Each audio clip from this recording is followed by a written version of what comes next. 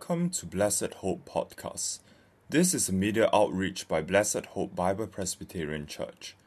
Today, we will be looking at the sermons of Robert Murray McCheyne on the book of Hebrews, edited by Michael D. McMullen, published by the Banner of Truth Trust. Sermon 11. The High Priest Character and Occupation. Now, of the things which we have spoken, this is the sum. We have such an high priest, who sat on the right hand of the throne of the majesty in the heavens, a minister of the sanctuary and of the true tabernacle, which the Lord pitched and not men. Hebrews 8, verses 1 and 2. In these words, dear friends, the apostle returns to the main aim of his epistle. We have such an high priest. He was afraid lest we should let the chief thing out of our minds, so he here returns to it. Brethren, this is the sum of the epistle to the Hebrews. This is the chief object of the Bible, to show you the work, the beauty, the glory, the excellency of this high priest. Search the scriptures, for in them ye think ye have eternal life, and they are they which testify of me. John 5, verse 39. This is the sum of all our preaching. I determined not to know anything among you, save Jesus Christ and Him crucified. 1 Corinthians 2, verse 2. Brethren, this is the sum of your belief. This is the precious cornerstone. It is good to know other things, but the main thing is to know that we have such an high priest who sat on the right hand of the throne of the majesty in the heavens, a minister of the sanctuary and of the true tabernacle, which the Lord pitched and not men. It is amazing how soon we forget this. Let us observe three things from these words. First, the character of the high priest. Second, the place of the high priest. Third, the occupation of the high priest. First, the character of the high priest. What a dealing of meaning we have, sometimes contained in the little word. We are such an high priest. That little word such expresses all that the apostle had to say about Christ. If a Jew was speaking of Aaron, he would speak of him somewhat in this manner. We have a high priest taken from among men. And then he would describe his garments for glory and for beauty, and his breastplate on which were the names of the children of Israel. And when he came to the end, he would say, such an high priest became us. Now, this is what Paul does in the 7 previous chapters. He describes Christ, and just look at the character he had gone over. In the first chapter, he went over his Godhead. He was the Son, the brightness of the Father's glory, and the express image of his person. He's better than the angels. Let all the angels of God worship him. Thy throne, O God, is forever and ever. A scepter of righteousness is the scepter of thy kingdom. Thou hast loved righteousness and hated iniquity. Therefore God, even thy God, have anointed thee with the oil of gladness above thy fellows. And thou, Lord, in the beginning hast laid the foundation of the earth, and the heavens are the work of thine hands. They shall perish, but thou remainest. Thou art the same, and thy years shall not fail. This is he that purgeth away our sins by the sacrifice of himself. This is he that now prays for us. Then think again of his manhood. This is spoken of in the 2nd chapter. Thou madest him a little lower than the angels. Thou crownest him with honor and glory, and didst set him over the work of thy hands. For as much then as the children are partakers of flesh and blood, he also himself likewise took part of the same. He took not on him the nature of angels, but he took on him the seed of Abraham. Wherefore, in all things, it behooved him to be made like unto his brethren. This is the high priest who went in within the veil for us. Thirdly, consider his compassion. Paul speaks of this in the 4th chapter. For we have not an high priest which cannot be touched with the feeling of our infirmities, but was in all points tempted like as we are, yet without sin. He was taken from among men. Chapter 5 verse 1. He was one who can have compassion on the ignorant and on them that are out of the way. Chapter 5 verse 2. He is one that went through a deeper line of sorrow than ever we are called to go. Think, fourthly, of his call to his office. This is mentioned in the 5th and 7th chapters. So also Christ glorified not himself to be made an high priest, but he that said unto him, Thou art my son, today have I begotten thee. For those priests were made without an oath, but this with an oath by him that said unto him, The Lord swear and will not repent. Thou art a priest forever after the order of Melchizedek. Chapter 7 verse 21. We have such an high priest. We have one whom God chose, mine elect, in whom my soul delighteth. Isaiah 42 verse 1. The fittest being God could find. Think again of his work. This is not fully mentioned till after. You'll see something of it in the 1st chapter and in the 5th chapter. Who can have compassion on the ignorant and on them that are out of the way? For that he himself is compassed with infirmity. Chapter 5 verse 2.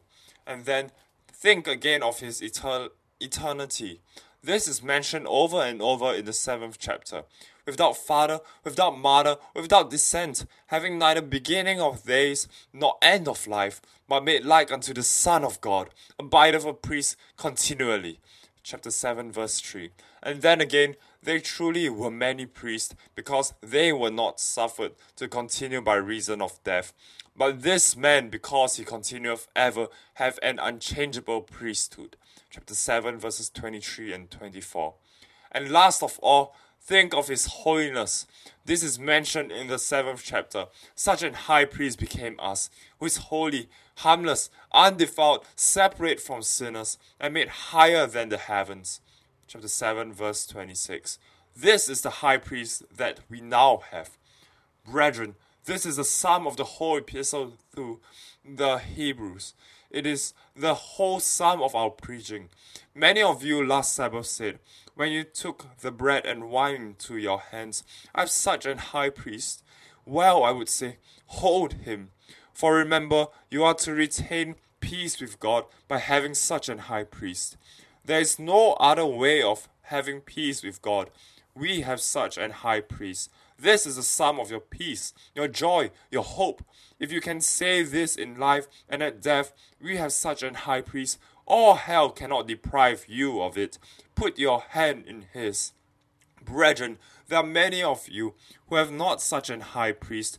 Oh, what shall I say to you but just this? If you have no high priest, you have no pardon, you have no peace, you have no access to God. How will you stand before him? Oh, will you not come with us? We have such an high priest. We are no better than you. We have sinned the same sins with you, but oh, we have such an high priest. Let me for a moment speak of the second thing opened up in these words, and that is the place of the high priest. We have such an high priest who is set on the right hand of the throne of the majesty in the heavens. There are three places in this epistle where Christ is spoken of as sitting at the Father's right hand.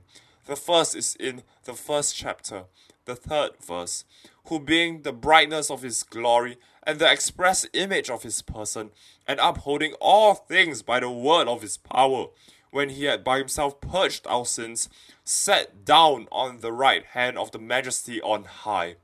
It was after he had purged away our sins that he sat down on his Father's right hand. The second is in the 10th chapter, verses 11 and 12. And every priest standeth daily ministering, and offerings oftentimes the same sacrifices, which can never take away sins. But this man, after he had offered up one sacrifice for sins forever, sat down on the right hand of God. And Third is in the passage before us. We have such an high priest who is set on the right hand of the throne of the majesty in the heavens. There are three things to be learned from this. First, the perfection of Christ's atonement. When the high priest had slain the lamb and gone in with its blood into the holiest of all, he stood. But it was different with Christ. For when he had offered his sacrifice, he went in and sat down forever at his Father's right hand.